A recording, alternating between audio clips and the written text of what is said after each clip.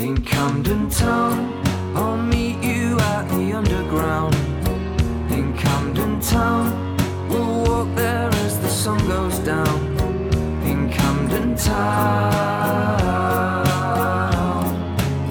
Welcome to Camdeners, the official podcast for the Camden Clean Air Initiative with me, Jeffrey Young.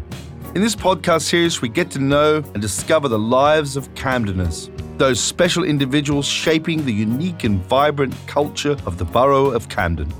Today, we sit down with Elizabeth Nielsen, director of the Zabludovich Collection, an art gallery in the heart of the borough of Camden. Welcome to Camdeners, Elizabeth. Thank you so much for having me. It's a pleasure to be here. What if you just tell us a little bit about yourself and how you got into the world of art? Well, so my mum was a market trader. She dealt in antique textiles. My dad was an antique restorer. So I started to understand the world through the things that people produce. I guess through antiques and collectibles was the first way in. But at the same time, my mum was also a really active member of CND, and we were going to Greenham Common, and we were doing like art installations in the woods there where the women's camp was, and then on the fences at the nuclear base. And so I guess art was just like ingrained in everything. And I'm sure my mum took me to galleries, but the first time I really remember going to a gallery was when I actually came up here to university and I started studying art history. So I was interested in it, but I guess I hadn't thought about like contemporary art. So I went to see, must have been in the late 90s, went to see an exhibition by Louise Bourgeois, and I was probably like 20. And I assumed this artist was like me, the same age, like talking about things that I really cared about. And then it blew my mind when she was in her 80s. And I just got fascinated by how art communicates across generations and kind of beyond our areas of experience, and how somebody can speak to you totally from another generation just by making something. And then I studied art history. I went to do an MA in curating. I was really interested in contemporary feminist perspectives on art, but also as a way of understanding the world. I guess I was really very lucky to have a basis for like thinking about the world through the material that is produced. And then in terms of my professional career, I studied, and then I went to work at Tate Modern. So I was lucky enough to get on their youth program when I was, at the same time as I saw that Louise Bourgeois exhibition, I got on their youth program. And it was an incredible experience. They let us free with the collection and also to organize events. So when Tate Modern opened in 2001, I was part of a group of young people who were allowed to do festivals along the South Bank, like along Bankside. And I would get my mum in to teach knitting and like thinking about the collection through different perspectives. So really, yeah, I was really lucky to have those experiences. Great. And how long have you been at the Zabludovich collection? So so I was 25 when I met the Zabludoviches. And I say that it was like part luck, part serendipity, but yeah, I was really thinking about what happens to art. So it was about the time that there's this art fair called Frieze Art Fair that opened. But at that point, I was already working with like small galleries down in Deptford, and I'd been doing kind of the London Art Fair, which is an art fair. So I've been working with galleries and doing art fairs and kind of trying to understand where art went. And then this Frieze Art Fair arrived, and it was like this international like community of the art world just landed in London. And I just thought, wow, there's so much art that gets made. Where does it all go? And I started to try and meet people who were showing it and also the people who were buying it. So I started to try and interview collectors about what happened, like where art went. And I was trying to get hold of this woman, Anita Zabludovich. Everybody told me that she was the female Saatchi, and she did. And I thought that sounded a bit like, I don't know, maybe slightly derogatory. I wasn't sure what the female Saatchi meant. Anyway, I was intrigued, and I was trying to meet her to interview her. I was actually trying to write a kind of, I was working with the sociology department at Goldsmiths where I was trying to write a competency model for collecting and curating. Like, so trying to understand what is it that a good collector would do? What is it that a good curator would do? What are the what's a profile look of someone who does that. And so, yeah, I couldn't ever get hold of her. But finally, I asked someone to introduce me, and they said that she was looking for someone to work with her. And that's how it started. And you've been there ever since? So, yeah, I've been there for 16 years. And when I met them, they were looking for someone to run this building that they'd bought here in Camden, the old drama centre on Prince of Wales Road. So I stood up a bit straighter and looked her in the eye and said, yeah, I could do that. I'm such a big fan. I think I've been to nearly every exhibition since. Really? Probably wow. that time. That's amazing. Just find a little moment and just, it's just a wonderful, wonderful experience. And it's so precious to the local borough of Camden. And oh, well, I hope that you've seen some evolution during that time. So yeah, we've been in that building for 15 years. So we opened in 2007. And it's like one of those buildings that is a hidden secret, I think, in London. And we don't have a massive marketing budget. We try and spend our money on the shows and on supporting artists, but we hope that it creeps out slowly to more people. But it is a really interesting building. It's a former Methodist chapel. So for those who haven't been there, it's got this kind of classical frontage that's quite intimidating in a way. It's quite imposing, but then I hope when you walk in, that kind of layers kind of fall away and you get a good welcome, but also you see it's a little bit rough around the edges. We try and keep it as a space where the art can do its thing. But also I always say that the building is like another artist in the shows as well. It's something we have to contend with and understand, and we have to be respectful of that architecture, and so do the artists. We have to work with it, not against it. So we haven't whitewashed it. It's rough. It's a difficult building. It's very hard in terms of access. It's very hard in terms of heating and things like that. It's a challenging building to work with, but it's interesting. Reflecting some of the features of the borough of Camden. Yes, rough around the edges. Yeah, absolutely. That's why we're here. And how did the Zabludovic family come to own the building? So it's a family that collect art. They've been collecting art for coming up to 25 years. They aren't just collecting for financial means, they're collecting for cultural means. So when collecting is a really strange obsessional undertaking, but they essentially are spending most of their time thinking about like how to support artists and how to create an independent creative community and cultural community in London. And they don't think that it should be completely based on grant funding. They believe that people need to have their own independence. So that's why collecting, so buying and putting money into people's pockets and supporting the galleries is a really important part of why they started the collection. And then after collecting for a few years, they decided that they needed somewhere to show some of the young artists that they were working with. And that's when I came into the picture. So they bought the building. We're not really with like a game plan. It was like, this is an amazing building. The building is falling down. It was on the at-risk register. It had been, the roof was like caving in, the walls were sodden. And so they decided to like take this building and take what they love and try and see how they work together. And that's where I came along and tried to make sense of it all and try and make it work.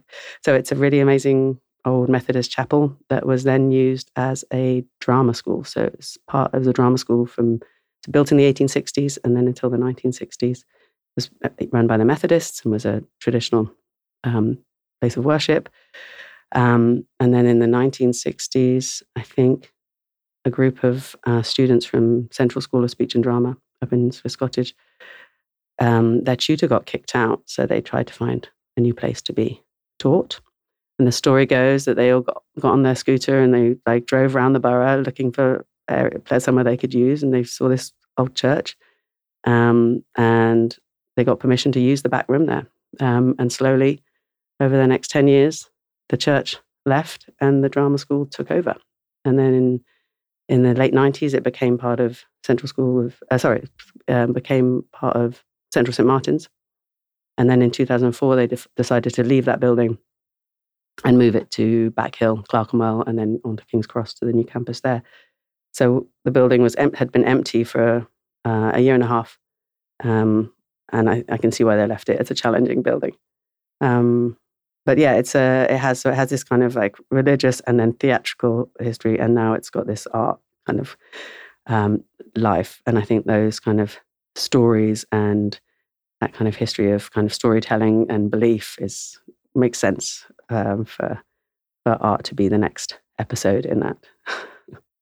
Wonderful. I wonder if you tell us about your vision for the gallery in terms of the art that you curate. Yeah, sure.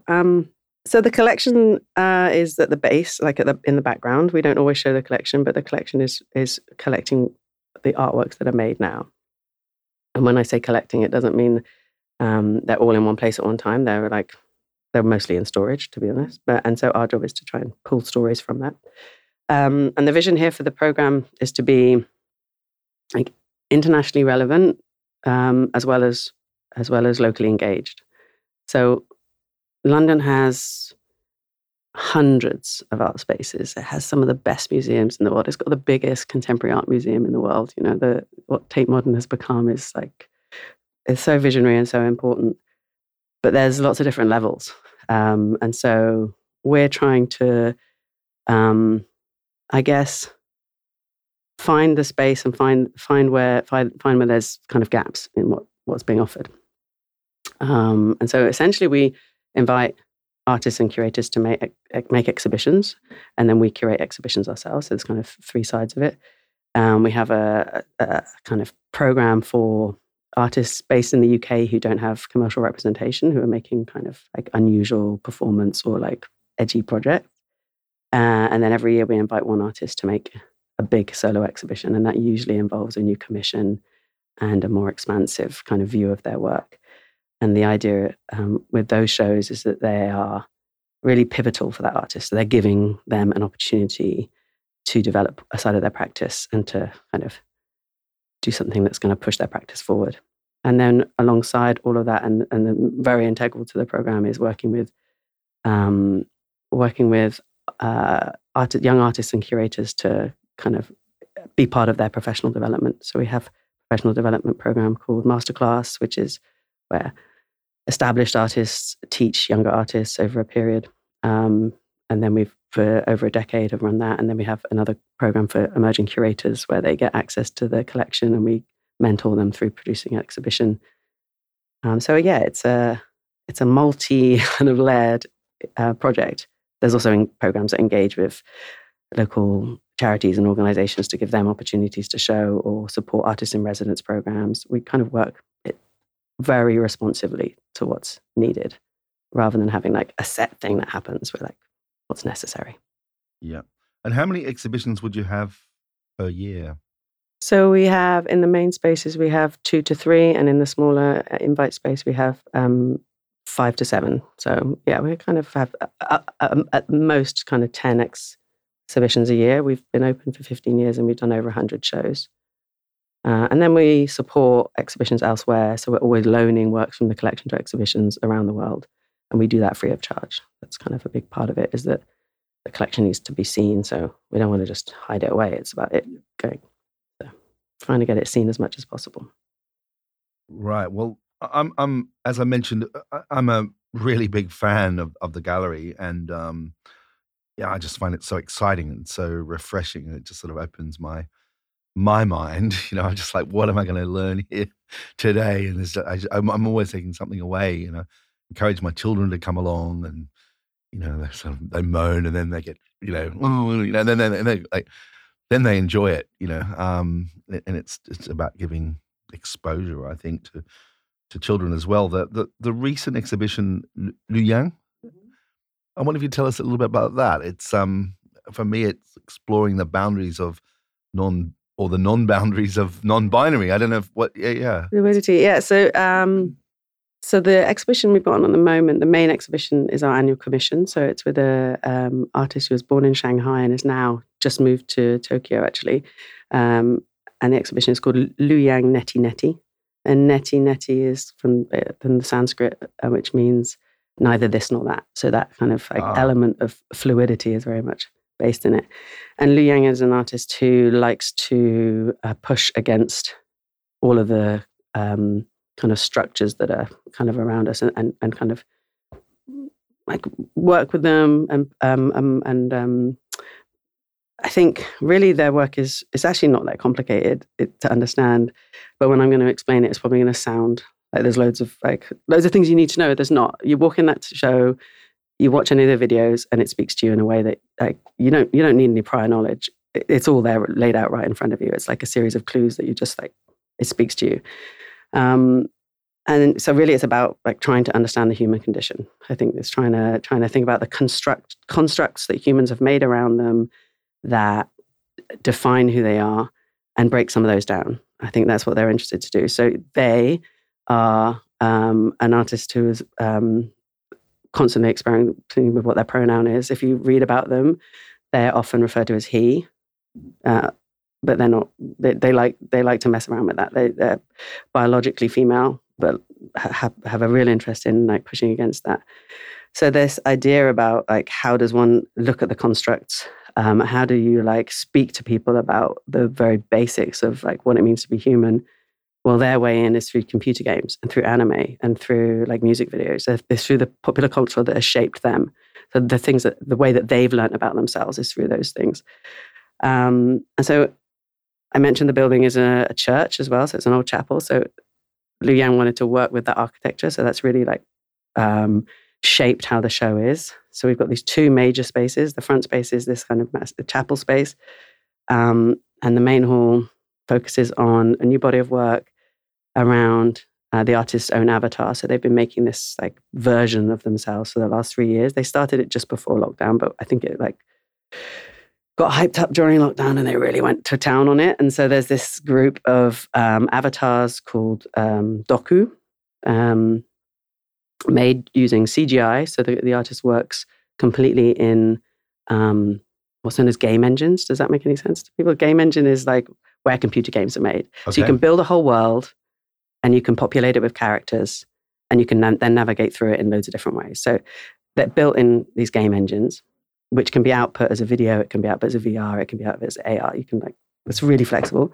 It also can be navigated live. So they build it in a game engine and they've built these 6 characters which correspond to the 6 paths of Buddhist reincarnation. So there's human and animal, there's heaven and hell, and there's hungry ghost and asura. So these like 6 characters all have Liu Yang's face and body. They all have their own little world that they're in, and they also have their own dance. So they're all like, you remember at the beginning of Street Fighter when all the fighters are like there bobbing up and down and you have to pick them and they all do a little move? It's a bit like that. It's a bit like you can select your character. And so each of these characters has their own world, and then in the center of it is this main film on the altar, which is Doku the self. And it's Doku, this digital human, is really looking for what it means to be themselves. Who are they? What do they look? This kind of existential search. And they go through all of these different avatars. They look at themselves through all of these different kind of thoughts about reincarnation. And Doku, the name Doku comes from, I haven't actually, it's Dokushu Dokushi, which means we're born alone and we'll die alone. So this kind of like, there's this kind of sadness to the whole thing, but I don't think that's off-putting. I think it really pulls you in. And so each of these kind of characters also appears in different forms in the middle gallery, where we have this kind of screening room of 10 years of work by Liu Yang, which then is translated in the back room to another form of temple. So we have the main hall, which is this kind of like temple to Doku the self, and Doku in it's versions of reincarnation. And then in the back room, we have a playable games arcade. So another space of like finding identity, another place of like storytelling and recreation. And I think in there, all of the characters then occupy the games in a way that you can play them and explore them, but they're not like games where there's like a big boss at the end that you've got to kill. They're not playable kind of winnable games. They're exploration games. So you're exploring the world that Liu Yang has made. And it's a kind of like double. You get two shows in one in a way. You get this kind of quite like moving experience about religion and thinking about oneself in the world. And then in the back room, you get this kind of fun palace. But in the center of the fun palace, there is this 3-screen film called The Material World Night, which is The Great Adventures of the Material World Night, which is that their kind of like exploration of like, how is humanity going to save itself? And so it's a sci-fi in which two AIs get together to create the Material World Night, who's going to fight world capitalism and world suffering, and has to go through like levels of challenges to beat the world, to be part of the world. That was one of the films there, was it? It's the big 3-screen. You might not have even. I mean, there's so much in that back room. In the back room, that was in the back there's room. actually 3 big screens in the middle of it. That is actually, and then it says, then there's 3 consoles next to it where you can play the game. So you can become the Material World Knight and battle through all these levels. So you have to battle through levels of reincarnation, essentially. There's a lot in there. Very deep. There's very so profound. much in there. Yeah, I mean, I think one thing I've always understood from the works that you know, in the exhibitions, very progressive, boundary pushing. Yeah, I mean, there's a lot of amazing things being done out there that need to be seen, and I think we're in an amazing position to be able to take a risk. You know, we're not a commercial space. We're not trying to sell the work. We're investing in this artist in a way that we believe that they've got something to say, and we don't want to compete with any of the other kind of art institutions. We want to support them. So if an artist doesn't need to be shown here in London, we won't do it. We're bringing people over who we think like this hasn't been seen. Like Liu Yang is one of the most like interesting artists coming out of China, and just nobody is showing Chinese art in London at the moment. There's so little being shown, and China is obviously really, really important in world politics and on the world stage. And we've just, I can't even like go into how I feel about the UK since Brexit, but I think we're running towards this really small-minded island mentality, and we need places where we can think differently and think outside of that.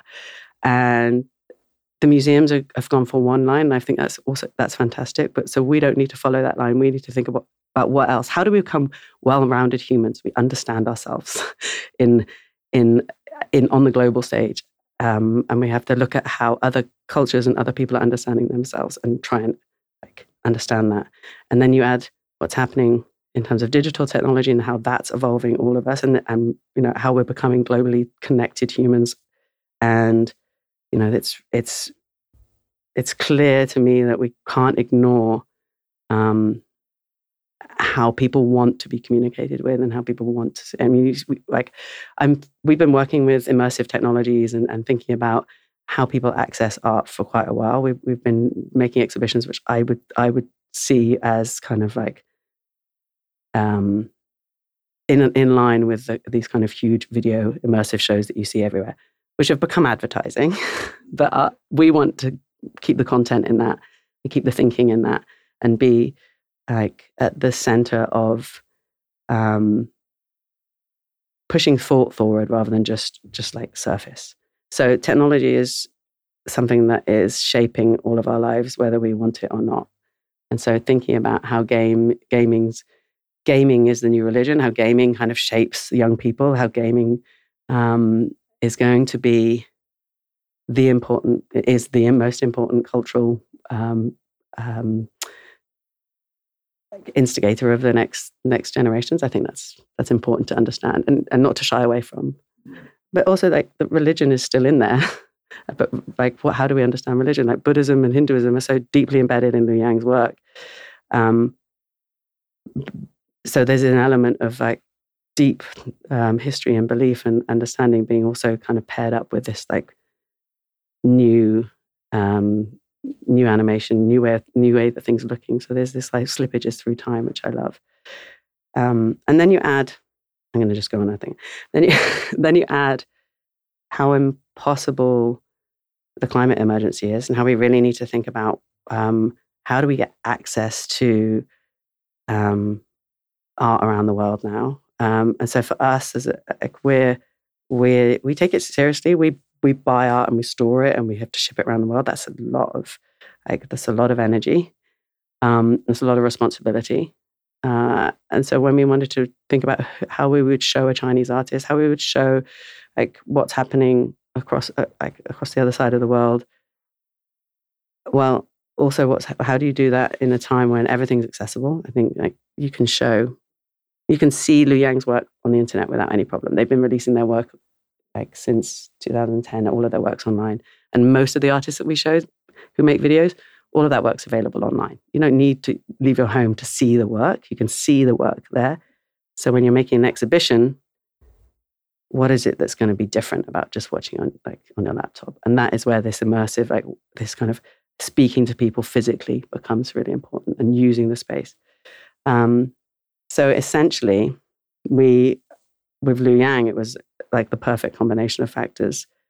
They just send the files, and then we make everything else here locally. So there's no shipping. We're employing local people to make the work with us to kind of make the installations, and the kind of installations that go around the work are kind of something that we can just make and store, and then we can tour those, and the artist can just send the files to the show. So when at the opening, Liu Yang said this great thing. She was like, "This is a great collaboration. All I did was send the files." Yeah, she spent 3 years making the work, but then literally just hit send, and then we deal with thinking about. And they designed it with us. I mean, they designed the whole installation with us, but they really used this. They used their kind of they're obviously very good at conceiving space because they work in game engines and are building worlds all the time. So they just built a digital version of the space, populated it with what they thought would look good in there in terms of seating and lighting, and then we built it. and down, I was amazed at down to the level of the uniforms that your that was staff were wearing. That was a bit of a playful thing. I think we also wanted to make everyone realize that they're all responsible. They're part. You can be part of the work. You can play along with it.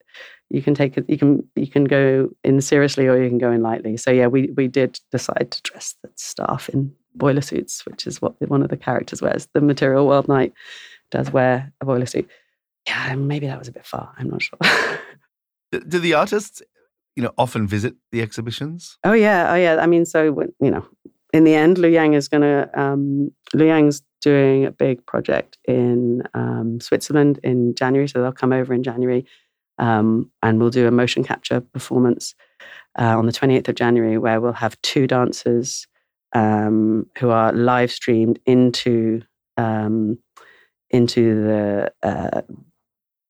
the game engine, so into the world, and Liu Yang will be video editing them, so you can see their dancing in the show, in the space. So they'll come over for that. I think it's really important to not let go of human interaction as well in this. It was really important.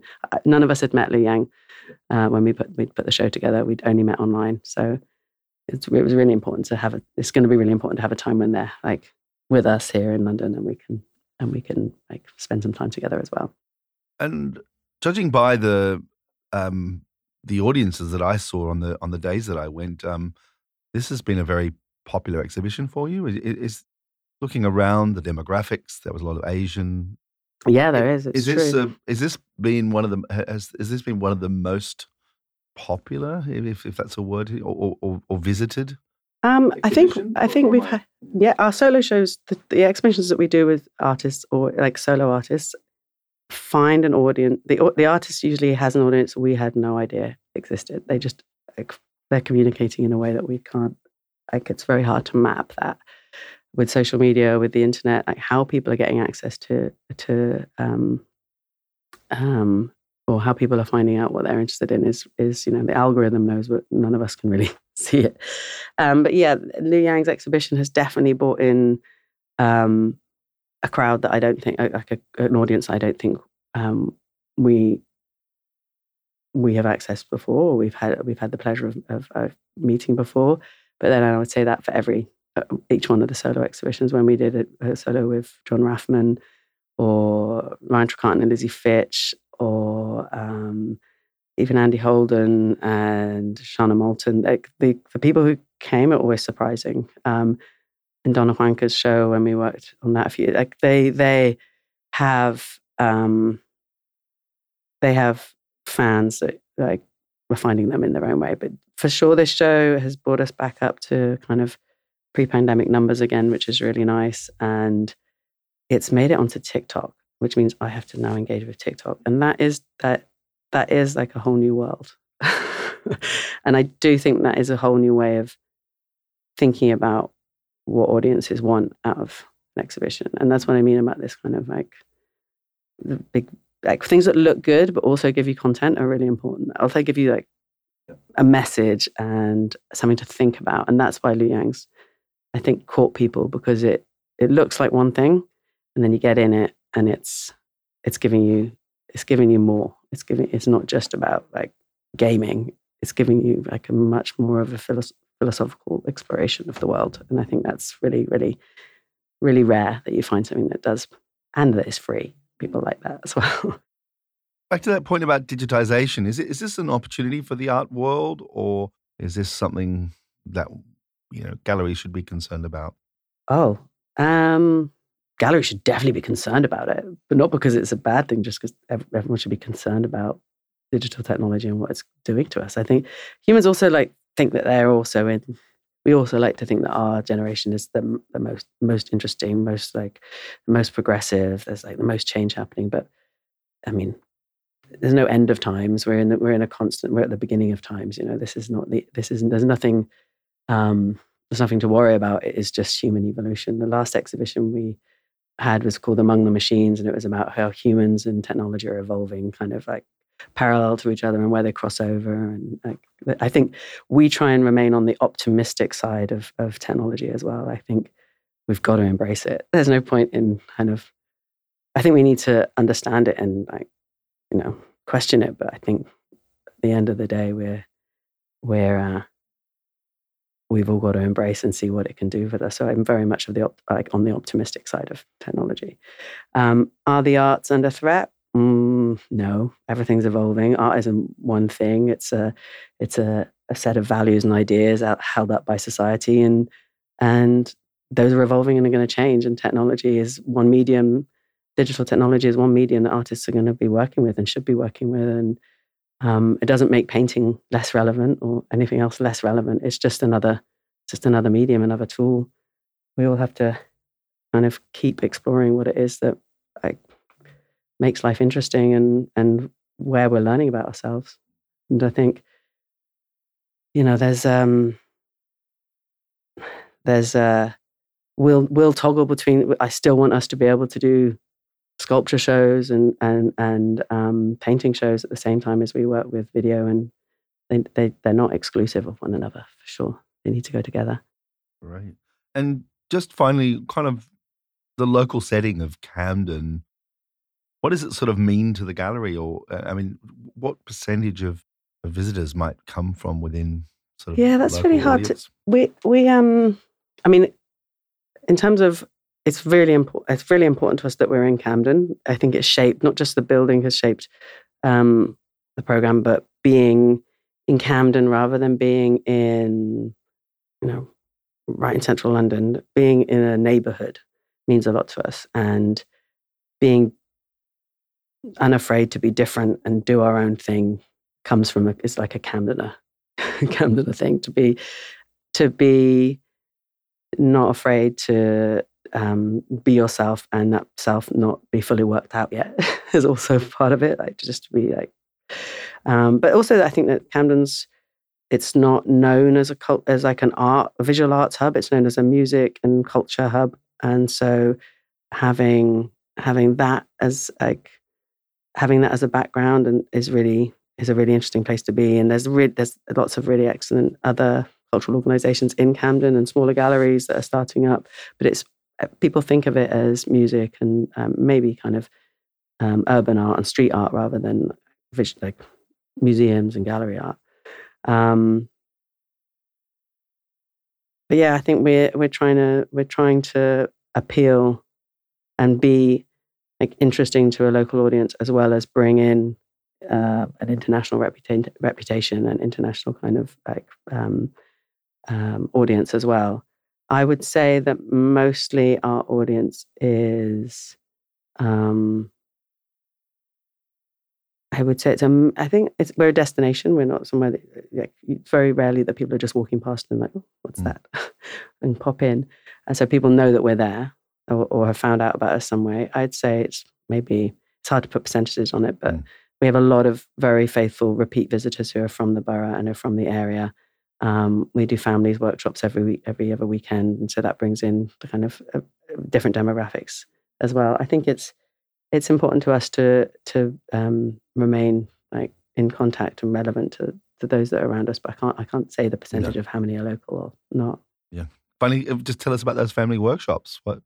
So all different types of things. We work with artists to respond to the exhibitions that we do. So they're called Families Creates. We've been running them for nearly a decade. And they're kind of more practical making workshops for people to come and respond to the show. And they're always led by an artist who will bring out something different about the exhibition. So we've just done one which is about coding, but we've got other ones coming up that are much more practical about making and kind of building puppets and avatars of yourself. And so, thinking on different levels about how that exhibition can be interpreted for different audiences. It's really important. We've got a study day coming up as well. So we also do things for kind of arts engaged audiences as well. So the study day next week is really about, there's a lot of research into Chinese video art at the moment, and Lu Yang is being kind of pulled out as one of the most interesting artists coming out of China. So we're going to be exploring that with a group of PhD students from the Courtauld and wider who are writing about their work. So that's going to be a really interesting way to dig into the kind of AI and neuroscience aspect of their work and think about how it has wider relevance in culture. Wow. Elizabeth, thanks for joining us here today on Camdeners. It's an absolute pleasure. Thanks for having me.